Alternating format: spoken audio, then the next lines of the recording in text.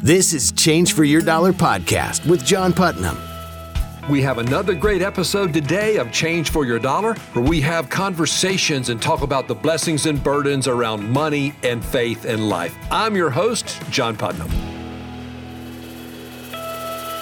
Hey, everybody. I hope you are doing well today. We've got a great episode around the topic of generosity, but it's going to be an interesting look at it from a story from my childhood that I hope will not only be encouraging to you, but also I hope it'll be empowering to you. But before we get into the topic of today, I was just looking back at the past number of weeks. Guys, these weeks, these podcasts just seem to be blowing by so quickly. And my prayer is that it is giving you new insights and inspirations about your money and your faith and the plans that God has uniquely for you and the resources that He has put in your hands. And if you're finding encouragement here and inspiration here, I hope you would subscribe so you never miss an episode.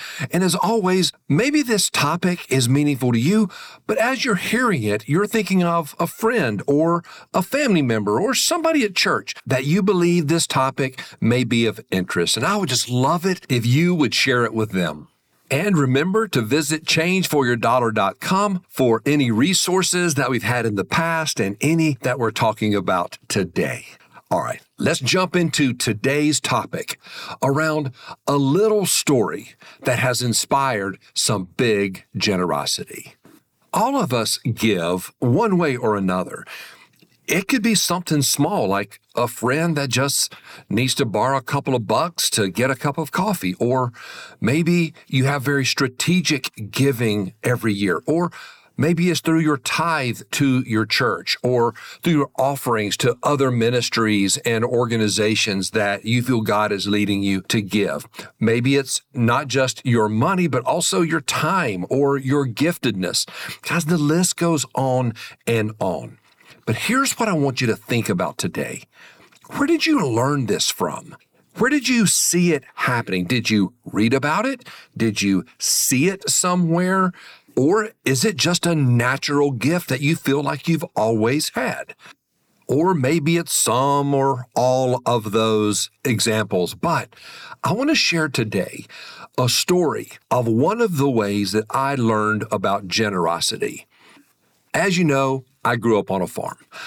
My mom and dad, my 4 brothers, and it was a really cool place to grow up. A lot of hard work, but a really cool place to grow up. Now, mom and dad are no longer with us. They passed away a couple of years ago. Dad passed away at 94.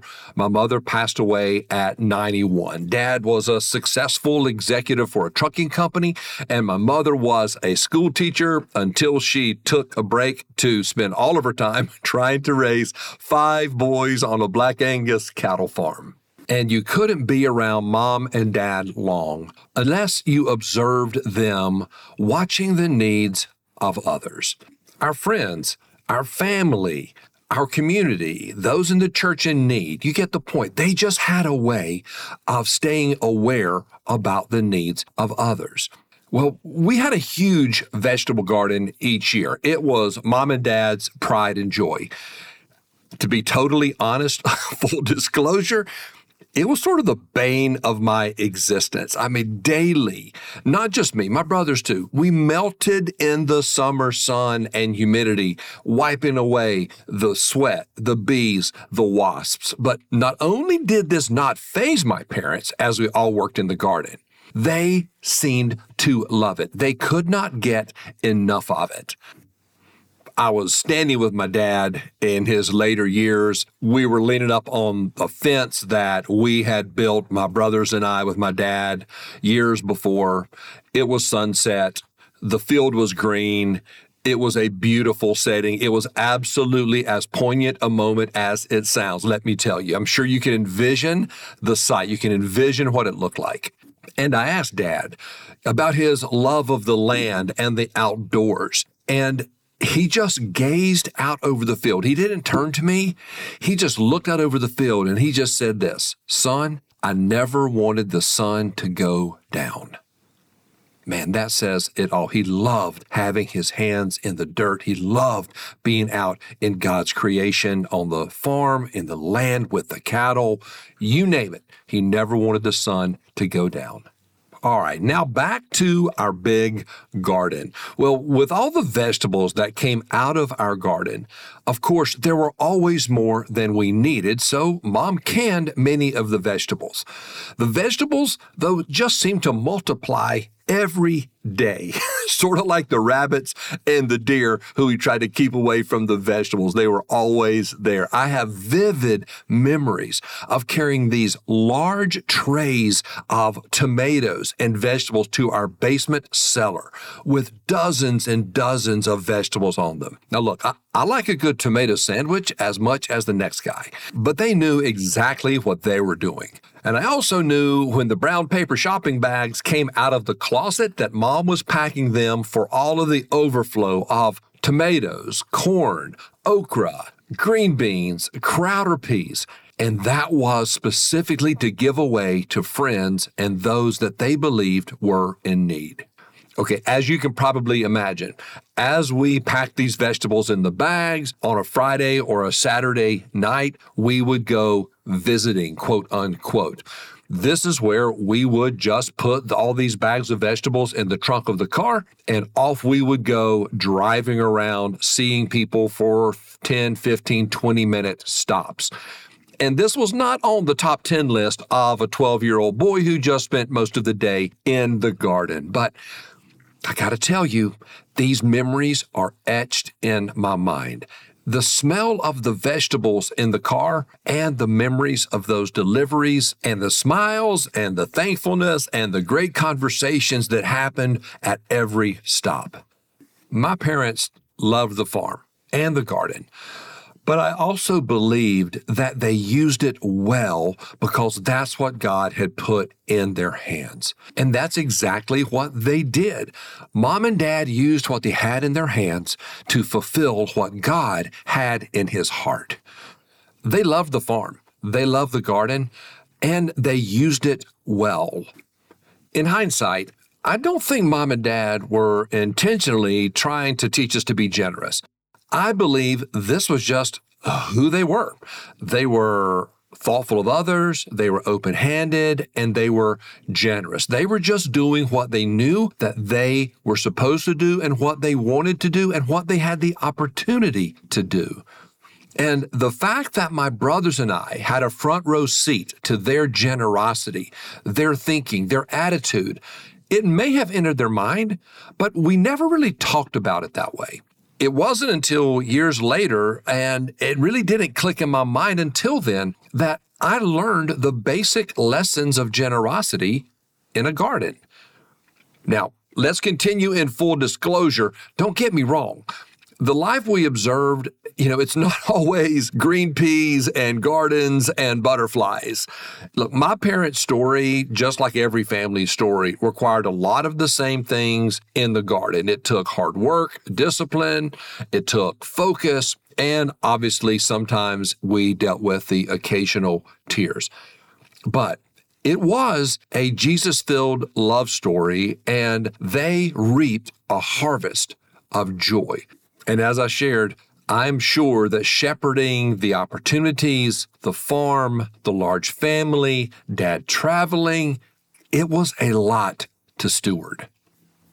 The last couple of years of my mom's life, she was mostly confined to a bed, except for short periods of time. And when I would stop by to visit, I would often see these little vases of flowers sitting on this adjustable table by my mom's bed. And the nurse would tell us how Dad would walk outside with the pocket knife that he kept in his pocket all the time, and he would clip a few buds from a flower bed or even a wildflower and bring them in to Mom.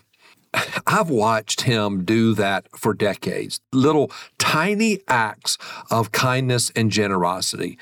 It not only showed love for our mom, but also for his generous heart and the awareness that he had for the needs of others to help others. He was always thinking that way. So was Mom. I would call it a very unique, empathy that I saw even in the quiet moments and these small details. They were married 67 years. And even though with the tough health challenges at the end of their lives, their love and generosity continued to inspire all who had the privilege to witness it. Proverbs 22:6 instructs parents to train up a child in the way he should go, and when he is old, he will not depart from it. And looking back over our lives, I can see 4 specific traits in my mom and dad that are still affecting me today, and I want to share those with you. Trait number 1, they were intentional. Mom and dad built a garden, obviously bigger than it needed to be, because they knew that they would have plenty for us, but also plenty to share. And oh, by the way, plenty of work to keep 5 boys busy and out of trouble. Trait number 2, they were practical. They used what they had. They used what the ground gave them, and they shared from what was in their hands. Guys, we can only give from what we have, not from what we hope to have. Trait number 3, they were sacrificial. The garden took their most valuable asset and our most valuable asset, which is time. As a coach, and I'm talking with families, it always seems that time is the most valuable resource. You can always make more money, but you can never make more time. And I watched my mom and dad give their time away so generously, not just in the garden and the farm, but in their work and in the community and in the church. And trait number 4, there was repetition. In the garden season of spring and summer and early fall, we did this day after day, week after week, summer after summer. Now, it may not have been too much fun for a 12-year-old boy growing up and my brothers, but the lessons are forever ingrained in the memories of 5 grown sons. Maybe gardening is not your thing, but where are you working? Intentionally, practically, sacrificially, and repeatedly in your generosity? And are other people observing you in this? I don't mean to be seen, but I mean to inspire. Are you regularly training each other?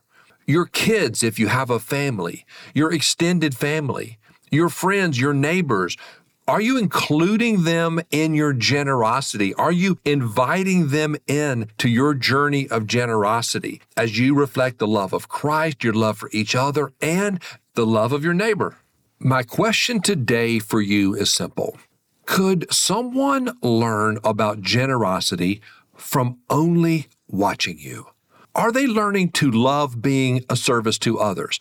Learning to love what it looks like to have a servant's heart? Learning the feeling and unique perspective of being poured out like wine and broken bread? But let me pause here just for a moment with just a word of caution. It is a fine line between desiring to serve and be a servant versus being seen in your generosity. So I would just want to encourage you to check your motive using prayer and scripture, because when we get our heart and our mind right, then God can take it and do incredible things with small acts of generosity. It doesn't have to be complicated. It doesn't have to be grand. If you take a little intentionality, a little practical focus, some sacrificial time and resources, and repetition, you mix them all together and you have everything you need to start your own garden of generosity. You've been listening to Change for Your Dollar podcast with John Putnam. Thank you for joining me for Change for Your Dollar, where we have real conversations exploring the burdens and blessings around money, faith, and life. For more tools and resources, please visit changeforyourdollar.com. I'm John Putnam. Thanks again for listening, and I look forward to being with you again next time.